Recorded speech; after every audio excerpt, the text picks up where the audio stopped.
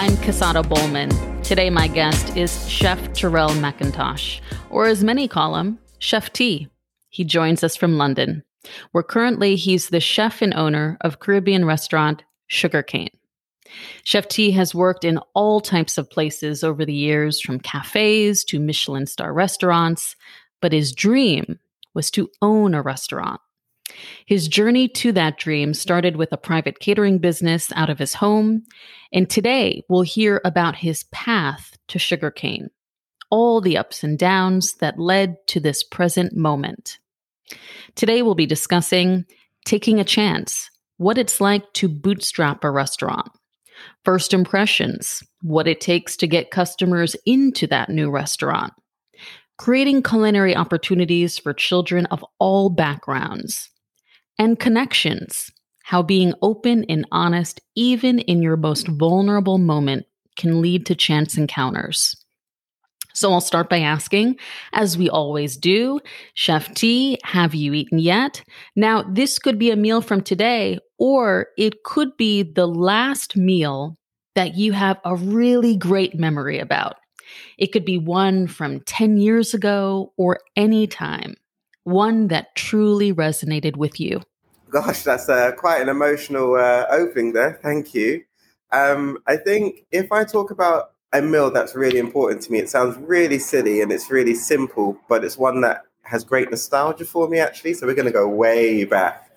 And it was a simple tuna and pasta, but it was me cooking with my mum. And it's actually the last memory of me cooking with her that I have, because she passed away when I was a child. But the reason why it's so important for me is because it's simple. There's no frills or fuss or anything like that. It's just a bit of pasta, which we did on the stove, tuna from the tin and some cheese and some salt and pepper with a bit of pepper sauce, you know how we black people like to do it. Mm-hmm. But the reason why I think that just came up when you said that, not the last thing I actually ate, was because it's just simplicity, and it's also a connection when you're doing it. Someone that you care about. And that's kind of what food is for me. It's about having those connections, having those, no Michelin stars, all the bells and whistles. It's just good, solid food and, having an emotional experience with it. Does that make sense? Or does it sound really cheesy? And cheesy, no pun intended. No, it's about simplicity. And that's the thing. Most of the time when I ask that question, 8 out of 10 times, it goes back to the simplicity, because the simple meals are what ground us and connect us, as you say. And there's nothing to take away from that. Life is a simplistic moments. When you look at the meaning of life, like, let's put this in a big, question. It's about your everyday life and what you're doing and the little things. So of course that makes total sense. And I think as well, for me, when it comes to food, it's a moment, or it's a period of time where you can shut off from whatever's going on in the world and particularly just connect with a person or a group of people. And I think, for me in that moment, I was listening to my mum, following her instructions, but that was us connecting. And when I translate that into my restaurant, I get complimented on this so many times. It's all about just being comfortable here. And everyone's like, when they're here, they feel happy, they can engage with another person. And, that's something that I really try to keep at the heart of what we do, because I'm not, I have the reputation of being a chef, but if you put me in a big Michelin star restaurant, I would struggle. I don't know how to make a bechamel sauce, all these fancy things. It's just a good few solid, simple recipes, and it's about the atmosphere and, again, creating that connection, if that makes sense. So I think it's very interesting that memory just come through, because I think it stands for a lot of what my business represents. I love that memory did come through. So what a great question. And I'm glad that it could bring that very special dynamic memory for you. So very grateful. Well, since you've gone so far back in time, I wanted to start off going back in time so that listeners can follow your path to Sugarcane. So at the point that I'm going to start, you're running a catering business out of your home. You're developing relationships with suppliers. And then you see a boarded up shop. You know almost immediately that this is your chance to open your own restaurant. Take me back to the moment you knew this space was meant for you and describe that moment for us. Gosh, I didn't think I'd be this emotional. It's really hitting home what I've done. I'm a great believer of the universe, and I have to start off by saying that everything happens when it's supposed to. And, there is such a backstory of sugarcane because I worked in restaurants. I picked up loads of different skills. I was in Dubai teaching. And then just before the pandemic, so this was March last year, I became really unwell and had to go to hospital in Dubai, caught an infection from a surgery I had over there and got sent back to England. And I got sent back a week before the pandemic began, so all the flights were shut down. And if I hadn't have come back at that moment, I would be in Dubai right now. And whilst I was over here, wasn't really sure what I was doing. So I started going for walks in the morning and I came across this shop. So again, I'm such a firm believer. If I never got sick, if I never got sent to this country, if I didn't come here, I wouldn't have seen this, the shop that is now my business. When I saw this shop, it was just abandoned. Nobody had wanted it. And it had a bigger, sign on it saying for let. I had no money. I had no investors. I had all my recipes just flung down in a folder from about 8 years ago, but I just called the landlord and just said to him, let me do a viewing. And he wanted to go through a typical formal route, which is you have a solicitor, you sign a lease and so on and so forth. I didn't have any of that. I had a couple of £1,000 to my name. And I just said to him, look, I can't go through these formal processes, but what I can do is an exchange, being creative here. I just said, take a chance in me. I'm a good person.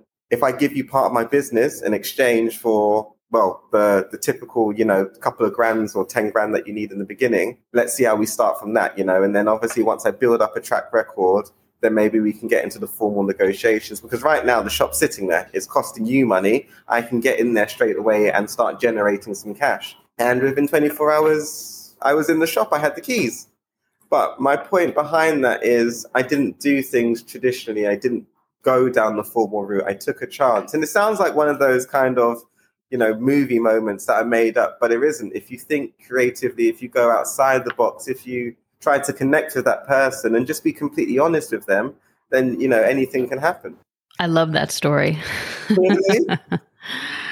So you get into the space and construction begins, and not by a team that you hired. You, Chef T, are knocking down walls, working on plumbing. This is your dream that you are literally building. Describe what a typical day was like back when sugarcane was under construction. Gosh, so I got the keys, I think it was on the 16th of July, and I opened on the 5th of August. So we're talking about a 2-week turnaround. I think I really overlabor this point, but I really want everybody to understand that this place was built by me, with the exception of the electricity and the plumbing. I built the banister, I knocked through the walls, I put up the splashbacks, I did the tiling, I did the flooring, I put up a ceiling, and the insulation.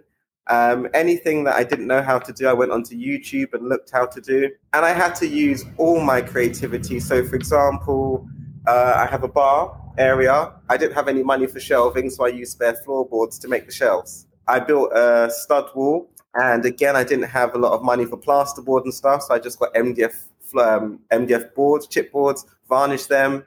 I mean, the health and safety sign, the fire exit sign, that I just printed off and varnished it with PVA, and it shines, and it's waterproof. So I had to use all my creativity to make my place, functional but compliant. But I got there, and it's been inspected by, health and safety. We've got a 5-star rating. The fire brigade have come here, we're all up to code. So the point is that I had no money. I literally had £3,000, and I had to make it work, and it was hard graft. I think I was doing 22-hour days. I had a sleeping bag in the shop. I was covered in paint and dust, but, I made it happen. And I think this isn't the vision at all that I had, and I remember when I was about 18, 19, when I started formulating this idea of wanting a restaurant, I used to, like when you're a kid and you get like the brochures of like toys and stuff and you cut out the stuff that you want. I was doing that with the restaurant books. And I was like, I want these seats, I want these tables and chairs, and I want, this plating. And this was just a makeshift of whatever I could find. It wasn't about what I wanted. It was about what I could afford. So this is not the vision in my head, but in the same time, it's so much more organic and it's I don't know, it's more authentic, authentic. The dining table here, which is my chef's table, that's a dining table from my house. And if you look, there's a crack, I'm pointing to it now, where I threw a glass at my ex, but you can still see that, it's literally the dining table from my house. And the picture frames are the frames where I used to have my degrees in at home. I just had to use all my creativity, and that's why I say this restaurant isn't just, something that somebody threw, a couple of grand at. It's very much, it's got, things from my home here. It's been built by me. It literally oozes me from start to finish. And I think that's what kind of gives my restaurant my charm. Everyone says when they come here, it feels like they're in my house. And I think having that personal touch is something that, I couldn't have bought. It's something that just makes this place a little bit more special. So yes, it's a lot of hard graft, a lot of creativity. Be prepared to be covered in paint and dust, but at the same time, depend on nobody else. There were times when builders let me down and people let me down, but I got up and, I made sure that by the 5th of August we opened. Another story, sorry, I don't mean to ramble, but I remember I paid about £1,000 to get my signs made outside, and they kept on being delayed. The PDF vector image wasn't working, and I tried Photoshop, it wasn't working. So I just said, all right, I need these signs up by tomorrow. So I got on my hands and knees and I painted them myself. And again, that's a beautiful part of my restaurant. I've got hand painted signs. And I think there's only 3 places that I know that have that, but it adds so much more charm to what, my restaurant and what my business is, but not giving up, giving it that personal touch and being prepared to do what it takes. If you want it, don't let no be a barrier. Let it be a detour, but don't let it be a barrier. If it's not going to work, what else can you do, if that makes sense? That makes total sense. And most importantly, you had to translate your vision to paper and create a menu. So after being physically exhausted, working 20-hour days from the build out, then you have to spark the creative side of your mind. Yeah. Chef T, at this point, are you running off pure adrenaline? Tell us about the steps you took to create your menu. I used to do this from home. So I kind of had a model of a menu inside of my head. And again, when I spoke earlier about the universe, everything happens for a reason. I didn't really go into this blind. I had a trial run a couple of years before to see what worked, to see what didn't work. And again, if that didn't happen, if I didn't do that, I would have been in a deficit trying to do this from scratch. So I had a little bit of experience, if that makes sense. When I created the menu, I thought, what are the best Caribbean dishes that are just good comfort food, But I think at the same time, I thought, how can I make this restaurant worthy? And I think that's where my restaurant tries to fill the gap, because we've either got, fine dining Caribbean restaurants which dilute the authenticity, or we've got just a lot of street food, there's nothing really in the middle. And we've seen it done with every other cuisine, but why not Caribbean cuisine? And for me, it was just about creating good home cooked food, but just putting it on the plate, really. And that's why I say we take away all the frills, we take away all the fancy garnishes, these crumbs, these foams, these things that you just don't do at home. And that's why I said it's weird that memory came back to me, because it's all about just good home cooked food and putting it on the plate. And I think that for me was really one of the main things. And the rest, it wasn't fully formed. It's evolved over time. I had a vision. We're a year and 4 months down the line. That menu's still slowly evolving, still changing. I'm learning what the best sellers are. And even now, I'm still tweaking with my recipes and playing with them. But I think, you have to just put it up to trial and error. You have something, you go with it. If it doesn't work, be prepared to change. And I think that's something that I'm learning even now, the hard way.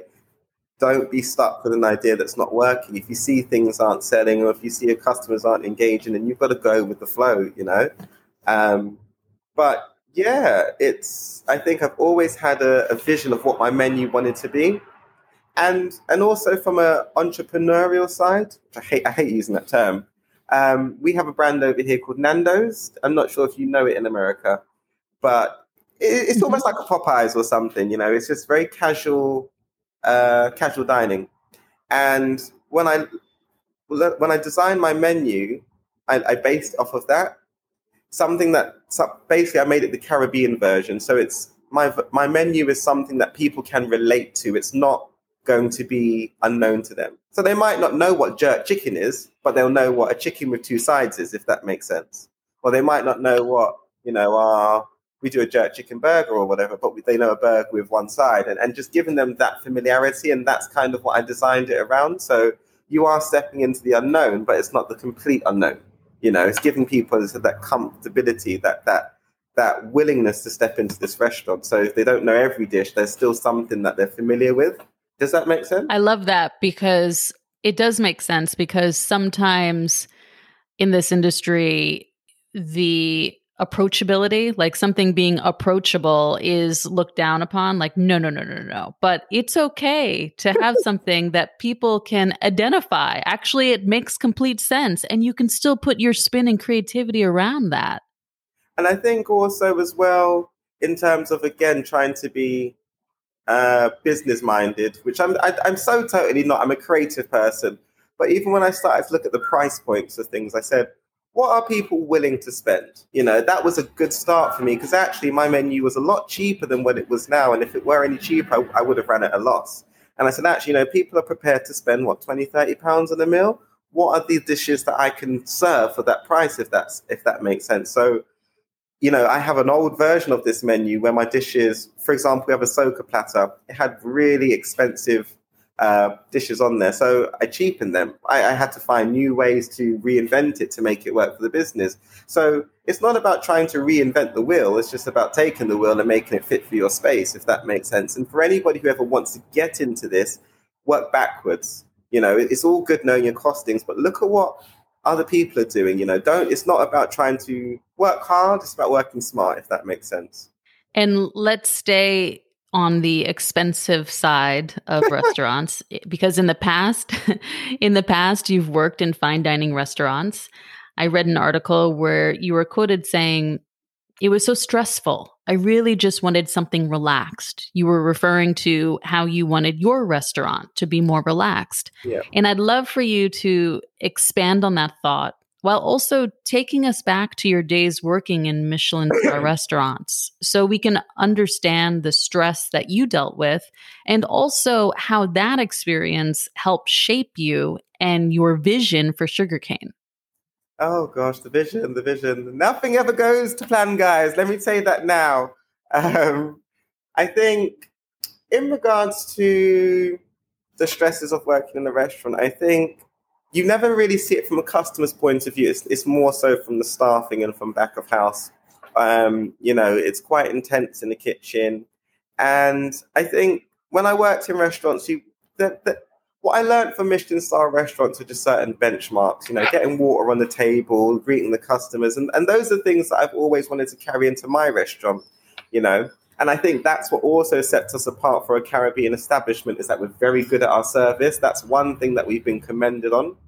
However, what I wanted to create here is just a very relaxed environment.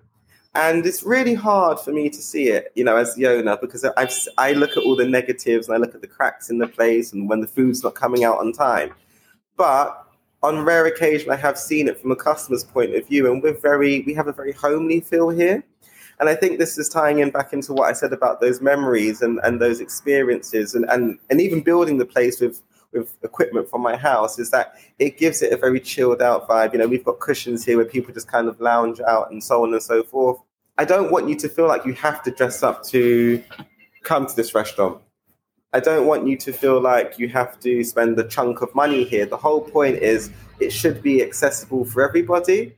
And I think that's something that not a lot of restaurants do, because you either got those ones that are very, not upper class, but you get all dressed up in the heels and we're definitely going out. And it's almost, it has an expectation. I think, why should you have to have an expectation? Whether you've got £10 in your pocket or whether you've got £100 in your pocket, you should still be able to come here. And I think that's the beauty of this menu. It's about taking all that experience, but utilizing it to make sure that you're accessible to everybody. And again, I think with Caribbean restaurants as well, there's so much to prove because we're such a niche, if that makes sense. You don't want to limit yourself.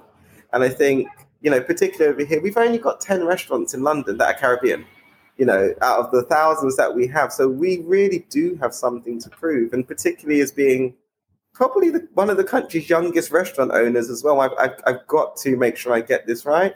So I'd love to also say that it was really well thought out, but at the same time as well, it was just a case of doing what I think feels right.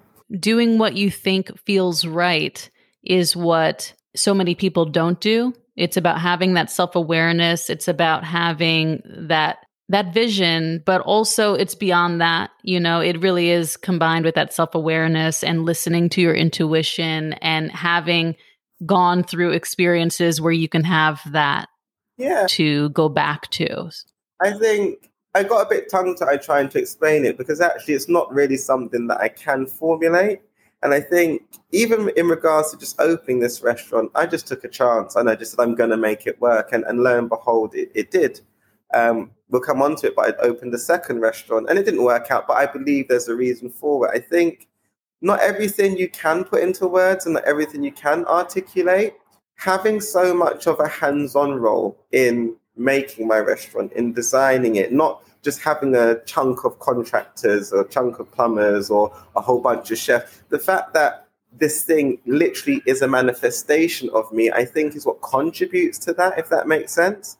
And I have so many personal experiences, well, I can speak about being marginalized, being black, being gay, being black and gay, you realize how easy it is to be shunned from different parts of society. And even with the pandemic, look how everybody was isolated. And I think that really kind of manifested itself through my restaurant in the sense of I wanted to be open so people don't feel like how I felt in my life. Anybody can come here if that makes sense.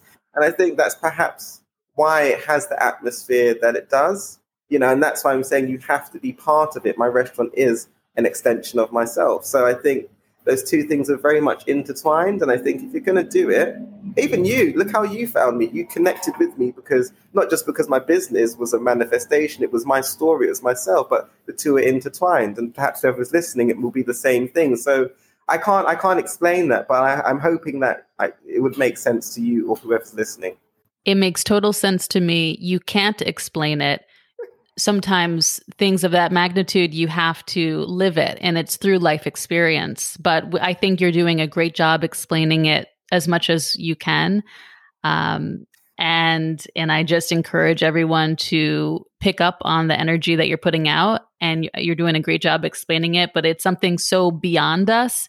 You really have to tap into the universe and everything. And I know that sounds woo-woo, but you do, because once you have these life experiences, I know through my life experience, I can't really explain it too much, but I lived it. And so we can just explain what we've gone through, and that speaks volumes, and people get that. So starting a restaurant pre-COVID, even in a good year, was a challenge. You're taking a chance. Starting a restaurant after March 2020 is beyond challenging. You're entering the unknown. Things can change at any given time. You're dealing with the government, customers' fears, your staff's fears.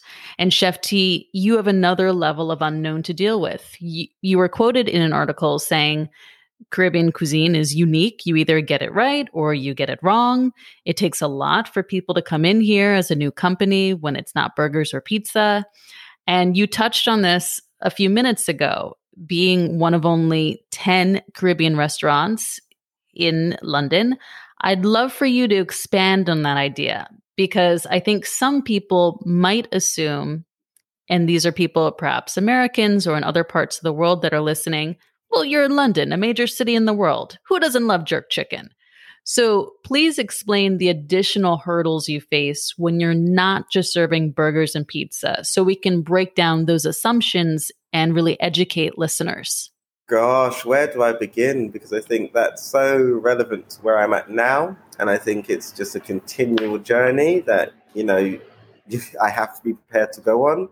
I think contextually, let's talk about the pandemic. That was a crippling blow for, the world in general, and particularly hospitality. And it's something we are still struggling with. And I think it's quite weird because my restaurant was in its own bubble. We sailed through the pandemic until pretty much about 2 months ago. And all the issues that other restaurants face, we're now really, really struggling with. So staffing issues, hospitality typically has loads of students that fill it. we have no students at university or not on campus. So trying to find students to fill those job roles, really hard. I'm currently doing 20-something hour days and it's burnt me out. I've ended up in hospital once or twice from burnout. So heed that warning about taking rest. We spoke about adrenaline at the start and I was like, yes, I can do this. I'm Superman. I can do all these shifts. No, your body will tell you at some point to take a break. And I was very ignorant, at the beginning. And I keep coming back to this where my business is trying to do something, but my body is trying to do something else. So that's something that's really affecting us at this minute. Again, with the staffing issue, in our country, we've got a whole nonsense with immigration. So a lot of residents have left our country. So again, hospitality is facing more staffing shortages. So we're really struggling. I spoke about what I wanted my restaurant to be, but what it is something very different. And there are times when I beat myself up because I feel like a complete and utter failure. Not because my restaurant is failing, and I have to be very clear on that. It isn't failing, it's profitable. I've got a bit of cash set aside. We have regular customers. I have a second shop. I did this on minimal money, and I did it during a pandemic. I don't think that's a failure. But because it's not where I want it to be in my head, I'm sitting here feeling like rubbish, like I can't do this. And actually, not bending, not going with the flow is actually causing me to self-destruct a little bit and actually devalue the great things that I have. And I think if you go into this, yes, you can have a vision, you can have a goal, but you've got to be flexible enough to let go or to maneuver around it. And I'm saying this, I struggle with this so badly, but it's the biggest piece of advice I can give to anybody out there.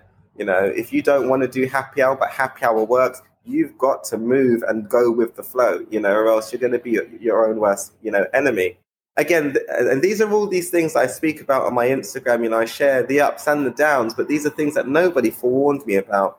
I think we should be more open about these things. Like our cash flow, for example. A restaurant is a 24-hour business. No one forewarned me about that.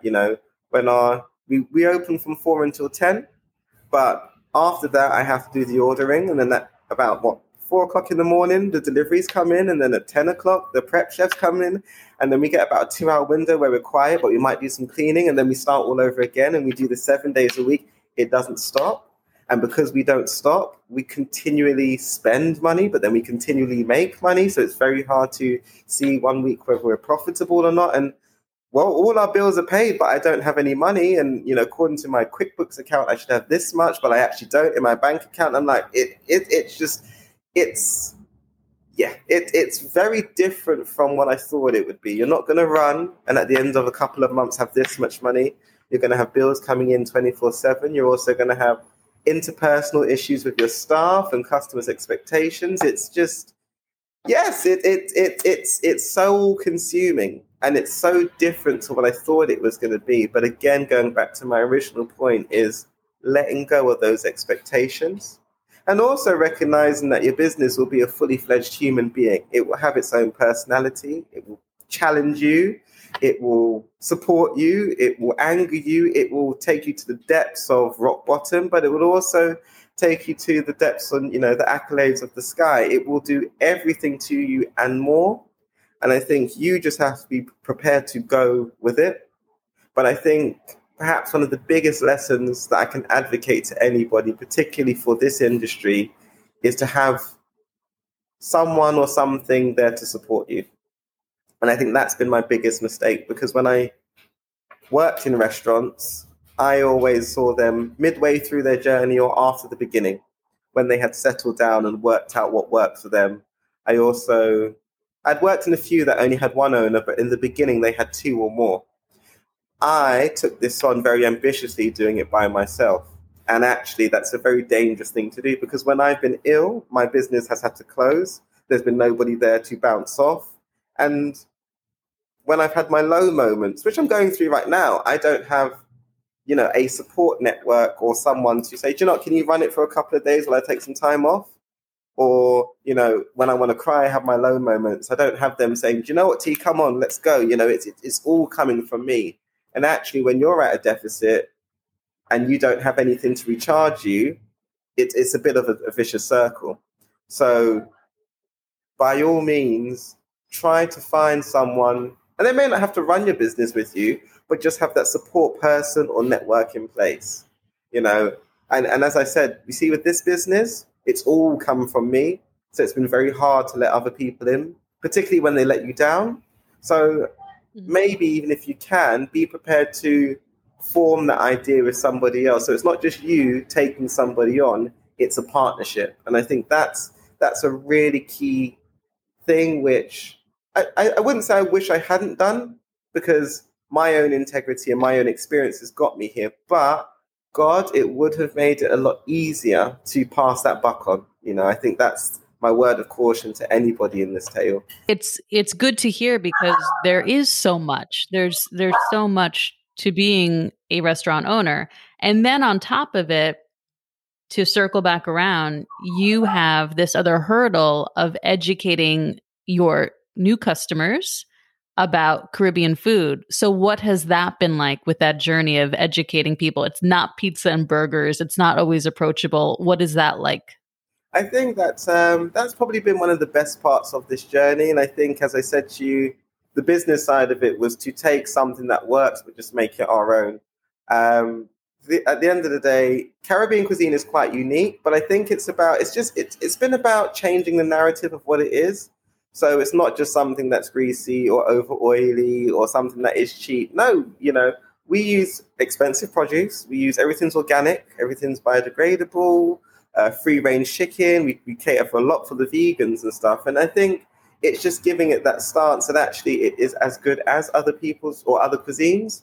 And also, I think it's been about giving people a lot of history. You know, jerk chicken is not the Caribbean's national dish. It's ackee and saltfish, for example.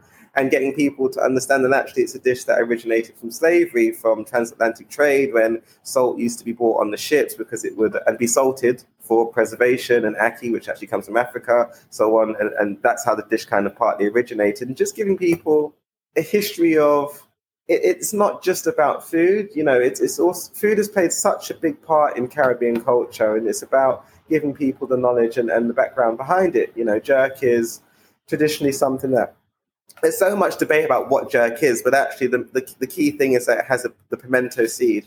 And the reason why we use pimento berries is actually when you use a barbecue or so, you use the pimento wood and so on and so forth. But not everybody has a jerk drum or so on and so forth. So the diluted version or the carbon copy is to use a pimento berry, and that's what gives it its distinctive taste, and that's what jerk is known for. So as long as you have that, you know, you can kind of get that authenticity throughout all of your cuisine, and just educating people in the same way that they know that, you know, pasta's from Italy and so on and so forth. And I think what I love is that all of my staff, particularly the front of house, get to have that interaction with the customers, because they always ask us, what's curry goat? You know, or what spices do you use? And having that dialogue. And I think you don't really get that normally in most restaurants. You just come in, yeah, I have a burger, yeah, I have a pizza. You know, we kind of have a familiarity with it. So the fact that we're able to not only just sell our food, but give people that story also adds to that kind of homely feel, because we're interacting with our customers. You know, it's interpersonal, or personal rather. Well, and what does it take for you to get new customers into your restaurant now in 2021? What's working for you? What's not working? Is it all social media or word of mouth? That is such a hard question to unpick. And I don't classify my restaurant as normal. Typically, when you open a business, you've got a chunk of money to plow into the marketing, and I didn't have that. And what I did was very old-fashioned. I got about 100,000 flyers printed, and I went within a 3-mile radius of my restaurant, and I put those flyers through every single door. And, you know, I used to get up at 6 a.m. I would do it for 3 hours, and then I'd go to the wholesalers and I'd come back to the restaurant and cook. And I did that for about 3 months flat out. And I think that worked for us because, again, it's me doing it. It's part of the story. I put that flyer through your door, and it had my story on it. And then everyone said my flyers were different because it actually had my story and a picture of me and how I used to cook from home. So it wasn't just, you know, buy a pizza flyer. It was telling you about this restaurant and what we do. I think that worked up until a point, but then what happened is we had a lockdown over here, and then our lockdown ended, and everybody just wanted to go out, and everybody wanted to go to bars and clubs. So then what we had to do is, we were a BYOB restaurant, so bring your own bottle. We never sold alcohol. And so to keep up with the trends, I had to then sell alcohol. So again, this is why I said to you, you've got to be prepared to change, because this was never part of the plan. I had to come up with a cocktail menu, something that was, had my signature style on it. But we evolved. I didn't want to. I was upset, and I struggled with it, but I did. And again, we've had a bit of a up and down momentum with that. So now we're focusing on our social. I'm focusing, not we. It's just me focusing on my social media. So it's a lot of different things. Some things have worked, some things haven't. Sometimes they work again. Sometimes they don't. But I think this is why I spoke about the challenges earlier, is the fact that you're going to be kept on your toes. And there are times when I want to scream because I feel like it worked last week. Why is it not working now? But you have to understand that there's a rhythm to this industry. Payday plays part of that rhythm. Sometimes you have sporting events that plays part of the rhythm. We're also in an unprecedented time. So, everything that we thought would work doesn't work. So, it's kind of a stab in the dark. But I think you've got to have a lot of energy for it, and you can't really stop. I've been really lucky. And a lot of people that come here don't just come because it's a restaurant. They come because I'm the face of it. It's my restaurant. And they feel like they know me. I cannot tell you the endless conversations I've had with customers, even yourself.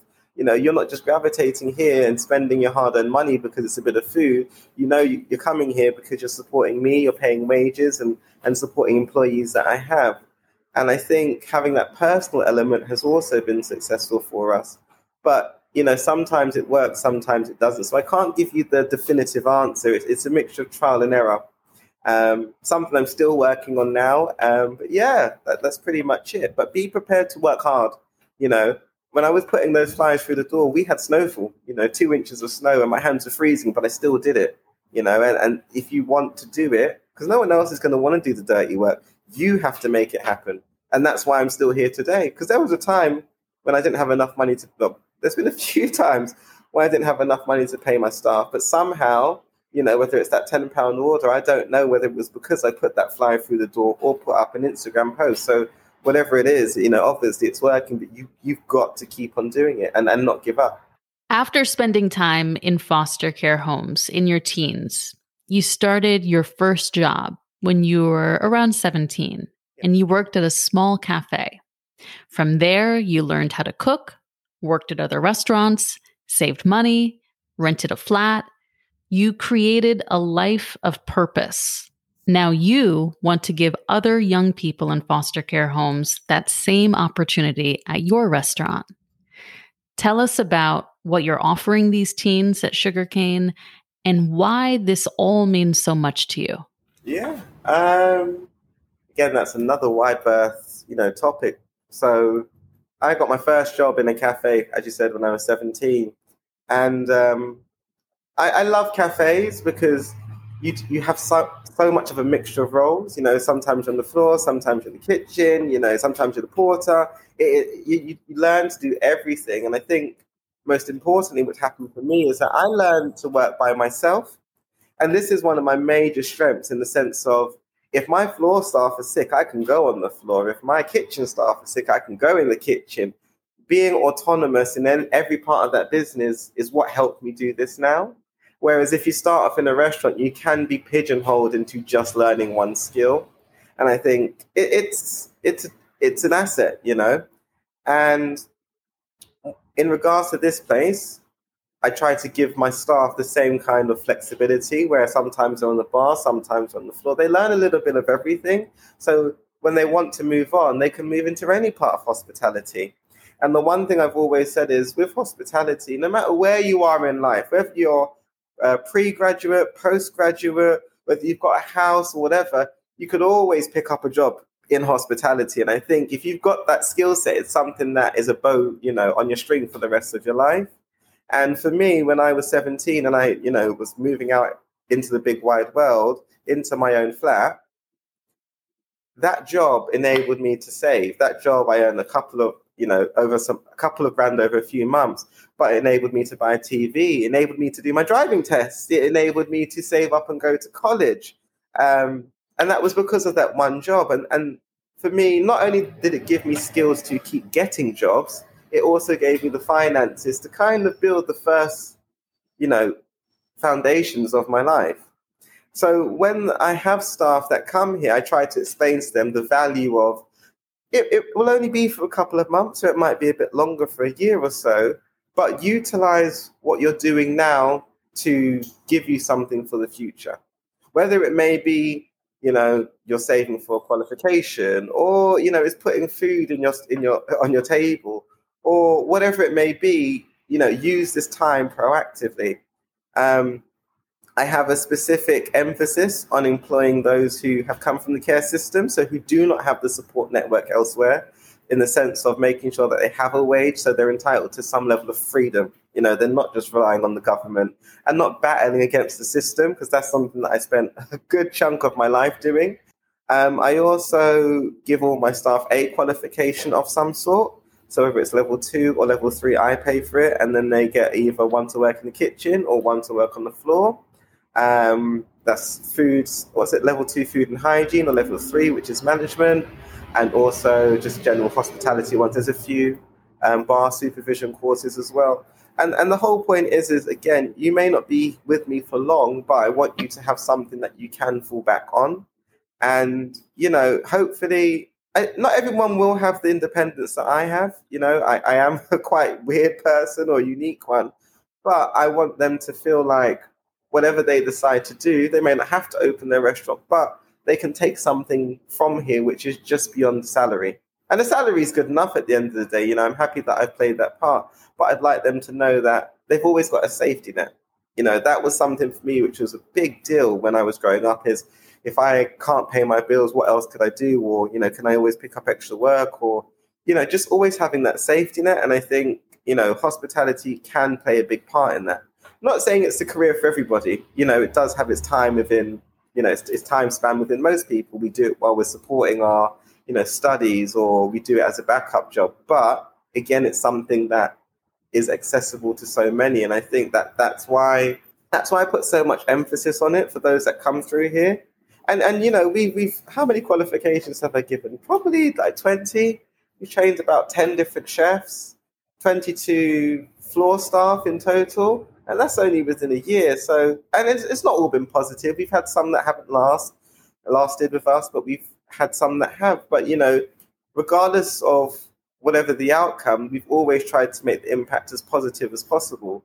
And even in the sense of not all of those that come last, it's the fact that we're doing it. So, we're starting to build up a reputation, and we do get, quite a few teams come here and say, is there any vacancies? So again, we're building up that traction to let people know that actually this is a spot where if you need that extra shift or something, then, you can pick that up. So I guess it's about building a reputation in the community.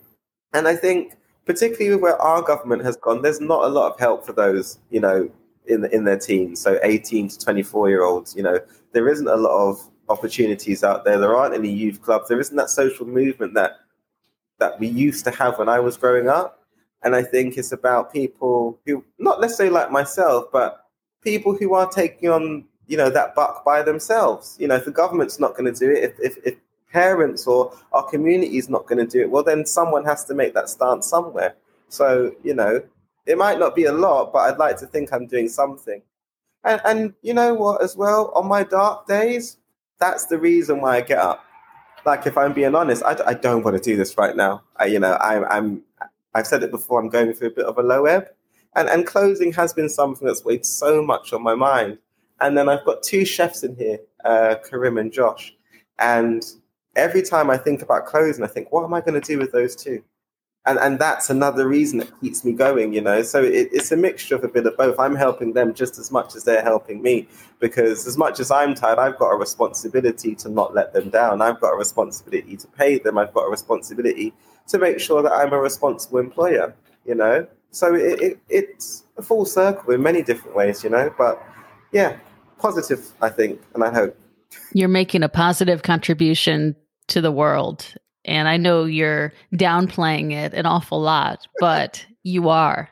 Most restaurateurs do not, and they don't have that thought process. Oh, thinking about others, thinking about something other than the bottom line. So thank you for what you're doing, because you are. doing a lot of positivity.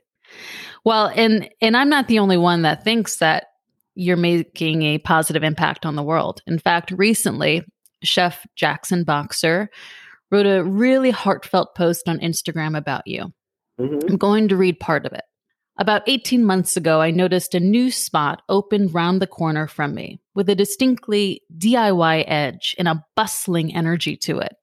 I watched them quickly find their feet, grow, and became more interested in the enterprising figure behind it, Chef T.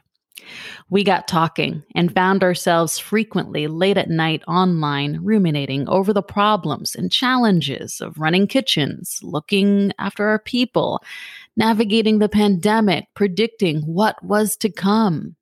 I love his food. I love his energy. I love his commitment to his team, many of whom he trains up from zero previous employment. That's just some of it. That's just part of it. And that was a really amazing endorsement. And I just want to know, how did you feel the first time that you read his post? What was going through your mind? Ooh, getting the tears out here. No, I was very emotional and overwhelmed. I spoke before about having a partner or a rock of some sort, someone to champion your corner. And he is someone who I would consider that for myself.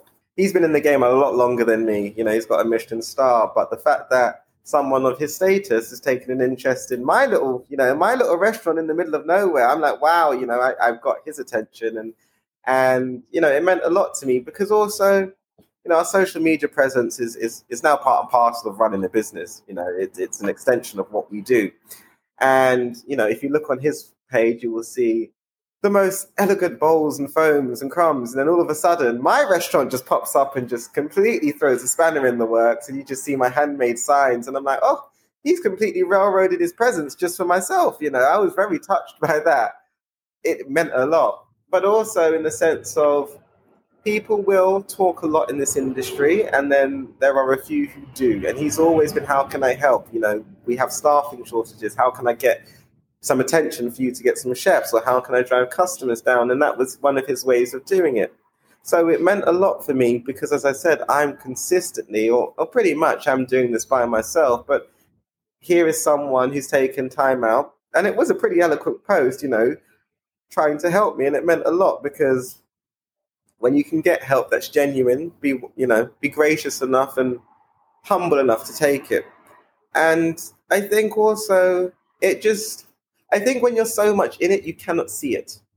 And even now, whilst I'm doing this interview, I'm like, this is really starting to hit home the gravity of what I've done because I'm here 7 days a week, 24/7 practically. And even when I try to switch off, I'm still at home doing our bookkeeping or sending emails. I've still got a massive to-do list here of things that I need to do. So it's actually, I've never really had the time to see what you see or what you experience. And I think it's interesting because he's mentioned it a few times. You've said the word an energy. There's something that seems to come out of this business, and it's not something that I'm aware of, partly because, again, I'm in it, but also I'm the owner. So it seems to be this running theme of, it sounds really woohoo, as you said, but positivity, energy, there's a vibe. It's this word that keeps coming up all the time, and I don't know what it is, but I think going back to what I said about me building this place, it comes from the fact that it's so intrinsically entwined with myself. You know, I'm so much a part of it, not just as the owner, but as someone who's made it and who is pushing it and who is doing it, that I think that's what people gravitate towards, you know? It was an amazing post, it still is, but I think I didn't need that post from him. What he offers me, which I think is so important, is some breathing space. He's someone who, and I do pick up the phone to him very late at night, you know, we're talking at 12 o'clock, 1 o'clock in the morning, I'm guaranteed to get a response, and if I don't, it will be the next day. And he's someone who I can debrief to. He's someone who helped me with my alcohol menu. So, you know, he doesn't do it for me. I have to very much come up with the ideas. I say, I'm pissed off about this. I'm angry about this. This is what I'm thinking. He will give me his 2 pence worth, and then I have to sit there and make of it what I will. But it's so important to have somebody else's eyes there. And without him, I'm sure I still would have been here, but it would have been a damn sight harder, you know. take somebody's advice who's a lot more seasoned in the game and has that experience, because this is perhaps one of the hardest industries to be in. You know, it's very demanding. It's very 24/7. And remember what I said about managing expectations? He's someone who helps me do that from time to time. And you wrote an equally heartfelt post on Instagram about Chef Boxer. But the reason I'm about to read part of it is because this post was extremely open and honest during a difficult time for you. In fact, it's the reason that I originally reached out to you. You said in part, "I plan to close my restaurant at the end of this month, and I frequently visit this idea. The longer we go on, because it is just such a hard gig, I wonder more and more, what troubles will I face? And less, who will I serve?" Unbeknownst to you, I reflect on my performance daily. And despite what I feel, the truth is, there isn't much we really get wrong. We can't please everyone, and I am now okay with that. But the reality is, I just feel like I'm doing this alone. So first, Chef T, I want to thank you for being so honest publicly. Most people don't do that, yet millions of people feel exactly like you do every single day. I have felt like you, which is why I reached out to you to let you know that you are not alone. What made you write this post? Did the words come to your mind immediately? Take us back to the moment that you wrote this. There isn't one specific moment where that pops to mind. So I think even if you're listening to this post, you'll probably get an element of the same kind of feel. It's quite hard, and there's elements where I've spoken about it being lonely. So it seems to be a recurring theme. As I said, this is a really hard industry. It is. Let's just call a buck. It's relentless.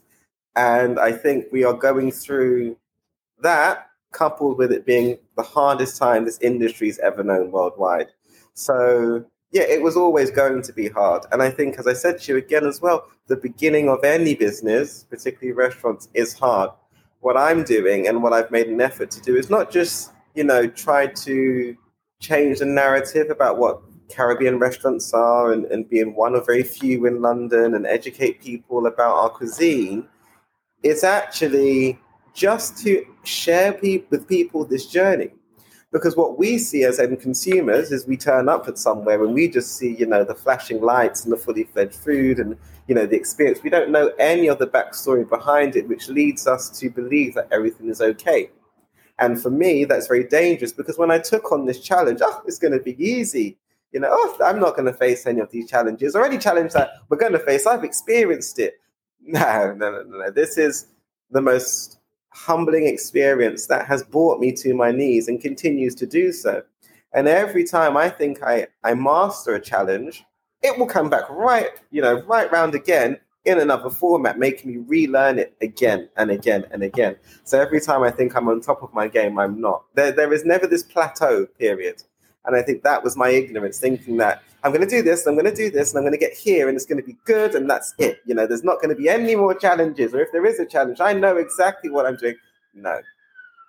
And that's something, my frustration within my business and this experience is the fact that I've never found anyone be open or honest about this. I've never found anyone talk about their troubles.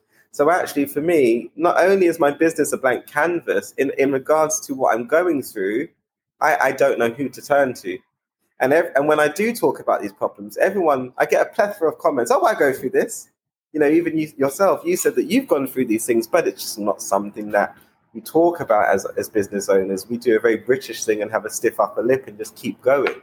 But actually, how much wiser or better prepared would I have been to deal with this stuff if people were just more honest? And I'm not saying it's every day talk about the negatives or the issues that we face, but at the same time, it's about having that level of transparency so you don't feel like you're the only one doing this on your own, And it's weird because actually running the business day to day, I think actually I'm quite competent at that. The ordering is pretty systematic. Even the cash flow to some degree, I've kind of learned how to deal with that. You just got to keep it positive and if it's not, you just delay one, supplier for another and just hope it works out. that I can kind of deal with. I think the thing that's thrown me the most is the level of uncertainty that you have. And it's no joke. It's every day, what can you expect?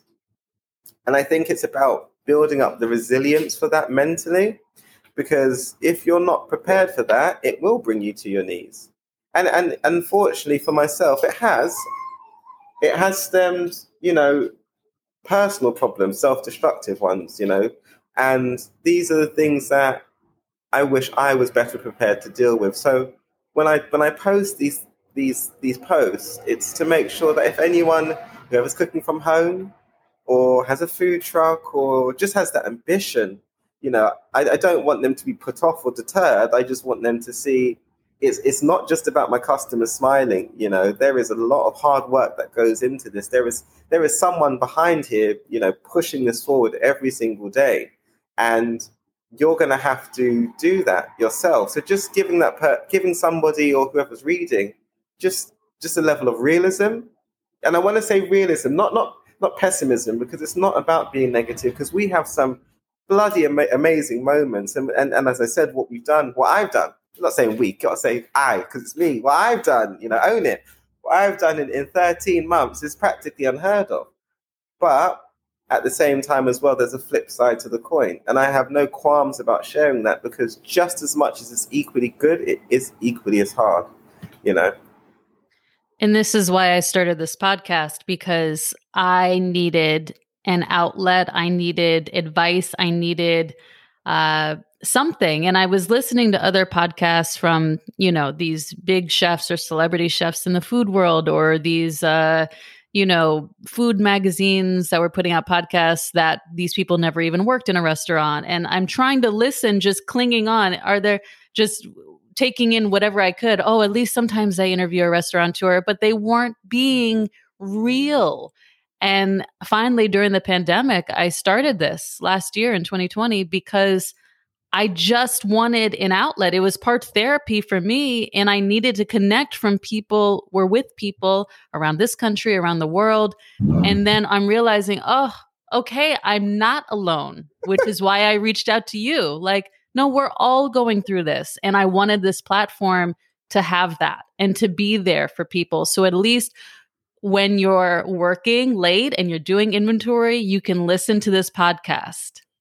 I think to add to that and build on it, I think that's such an important thing to share. Is like, we're across the pond and we're going through, similar, if not identical experiences. We didn't have a chunk of money thrown at us. This is something that I've had to do from the start. And when I opened this business, I had literally, my account was negative £3.49. And I had no idea how in 2 weeks' time I was going to pay that first wage bill. It was a hope, a prayer, and a bank on faith. And somehow, lo and behold, week after week, all my staff, all my supplies have been paid. So I've done it. But I don't have this, a massive reserve of cash. I'm not part of a huge restaurateur group.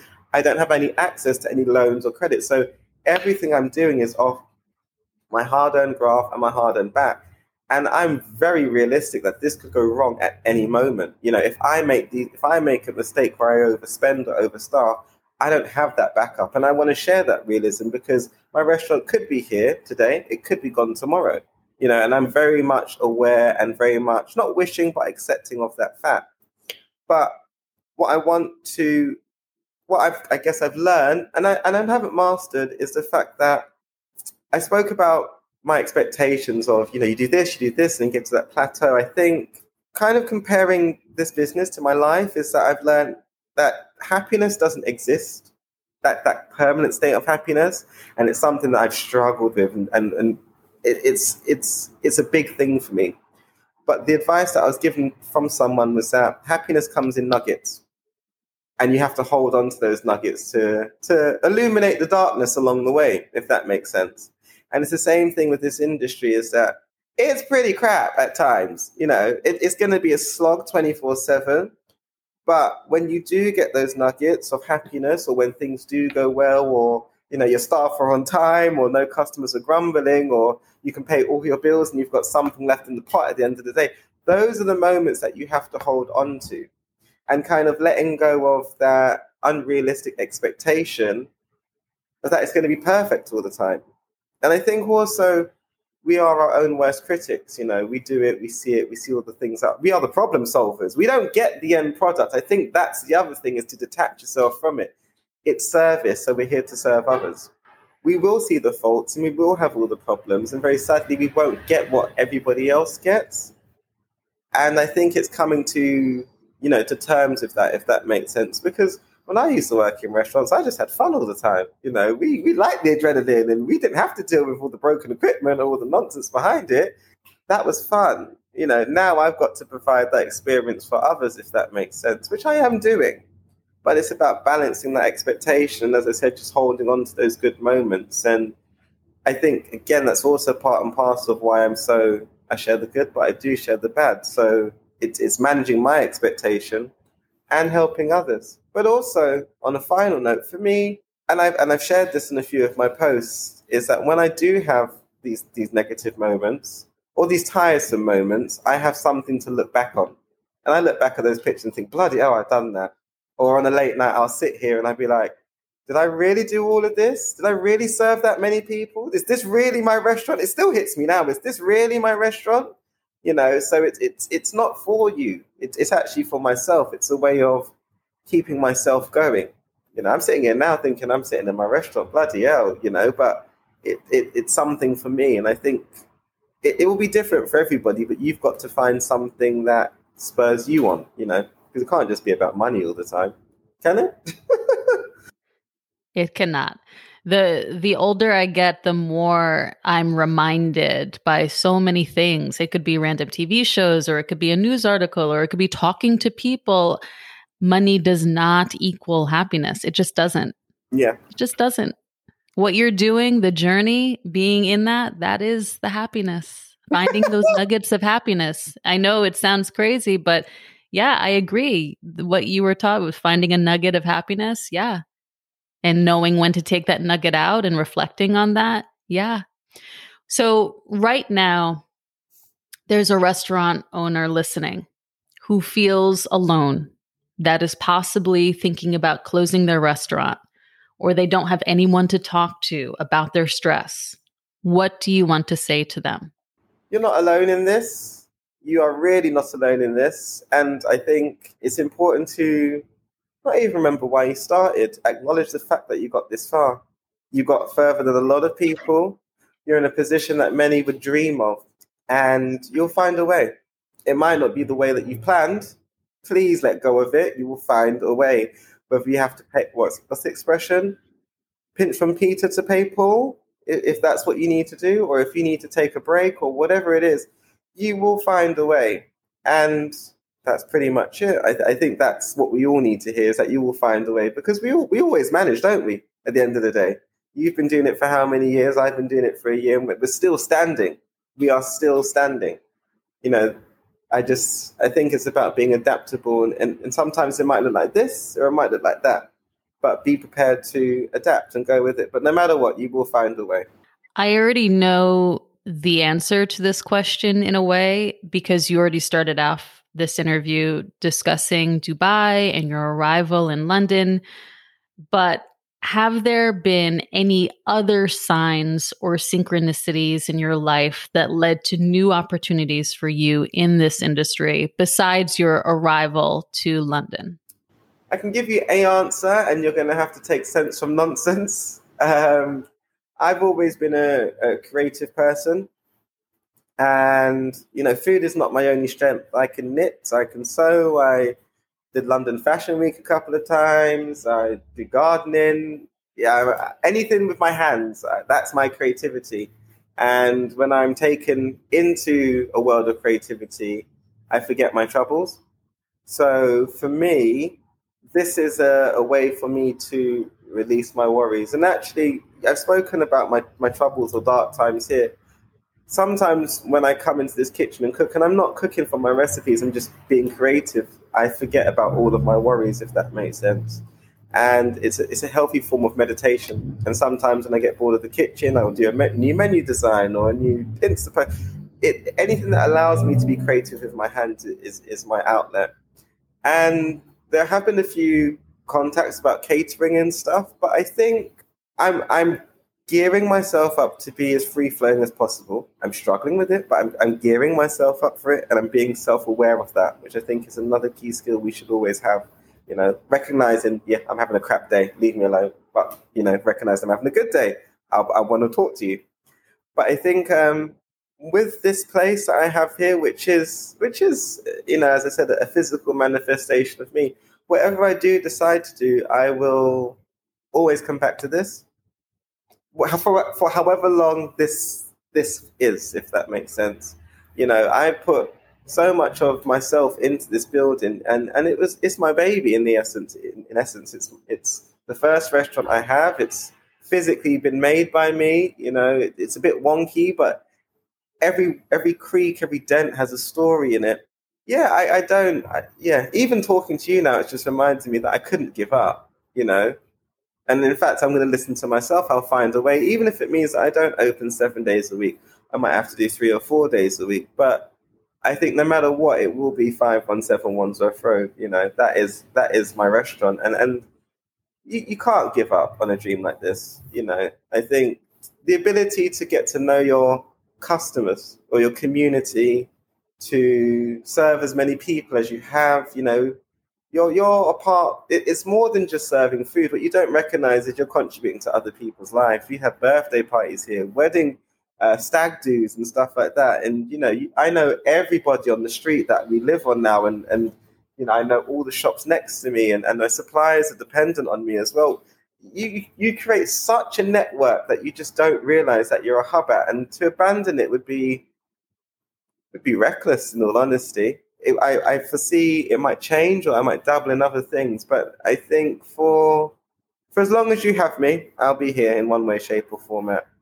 I'm glad to hear that. Thank you. Chef T, thank you for sharing your story with us. I always like ending by asking if there's any takeaway that you'd like to leave with listeners that can positively influence their lives. It could be something that we just discussed, a pro tip, or general life advice that you live by. Go for it. And I think that's what I want you to take from this story. I've shared with you how hard it is. I've shared with you the negative space that I'm in now. But I can wake up tomorrow with no regrets, never wondering. And even in regards to, I mentioned myself moving to Dubai. I quit my job on a Monday and applied for another job on Tuesday, and I flew out to Dubai on Sunday. And I just went. I can say that I've worked abroad. I try not to live my life with any regrets, because we could all be gone in 2.4 seconds. We've seen it happen this year. I've seen it in personal elements of my life. I'm sure you have, or whoever's listening. And how crap would it be if you had to wake up tomorrow saying, I wish I had. And that's something that I've never had to do with this place. Right now, I'm sitting on a second restaurant. It's sitting there gathering dust, and it's actually wiping out my money. But I have no regrets because I tried, if that makes sense. And I will never have that itch inside of me. So just go for it. What's the worst that can happen? No one's ever died from not paying their bills, And I don't consider this a success story, but it is successful in different elements. I get that. But I mean, we're still in the infancy of our journey. Do you know what I mean? But I don't have any regrets. We have a few problems. You might close, but whatever's come out of it will be, So whoever's listening, if you want to do something, just go for it. If you want to take that day off, go for it. If you want to open another restaurant, try and go for it. If you want to just, I never had fondue, and I took myself to Soho about a year ago and went to a restaurant and had fondue. I went for it, No dream is too small, so just go for it. You've only got one life, and it's important that you make the most of it, whatever it may be, big or small. That's great. Go for it. No regrets.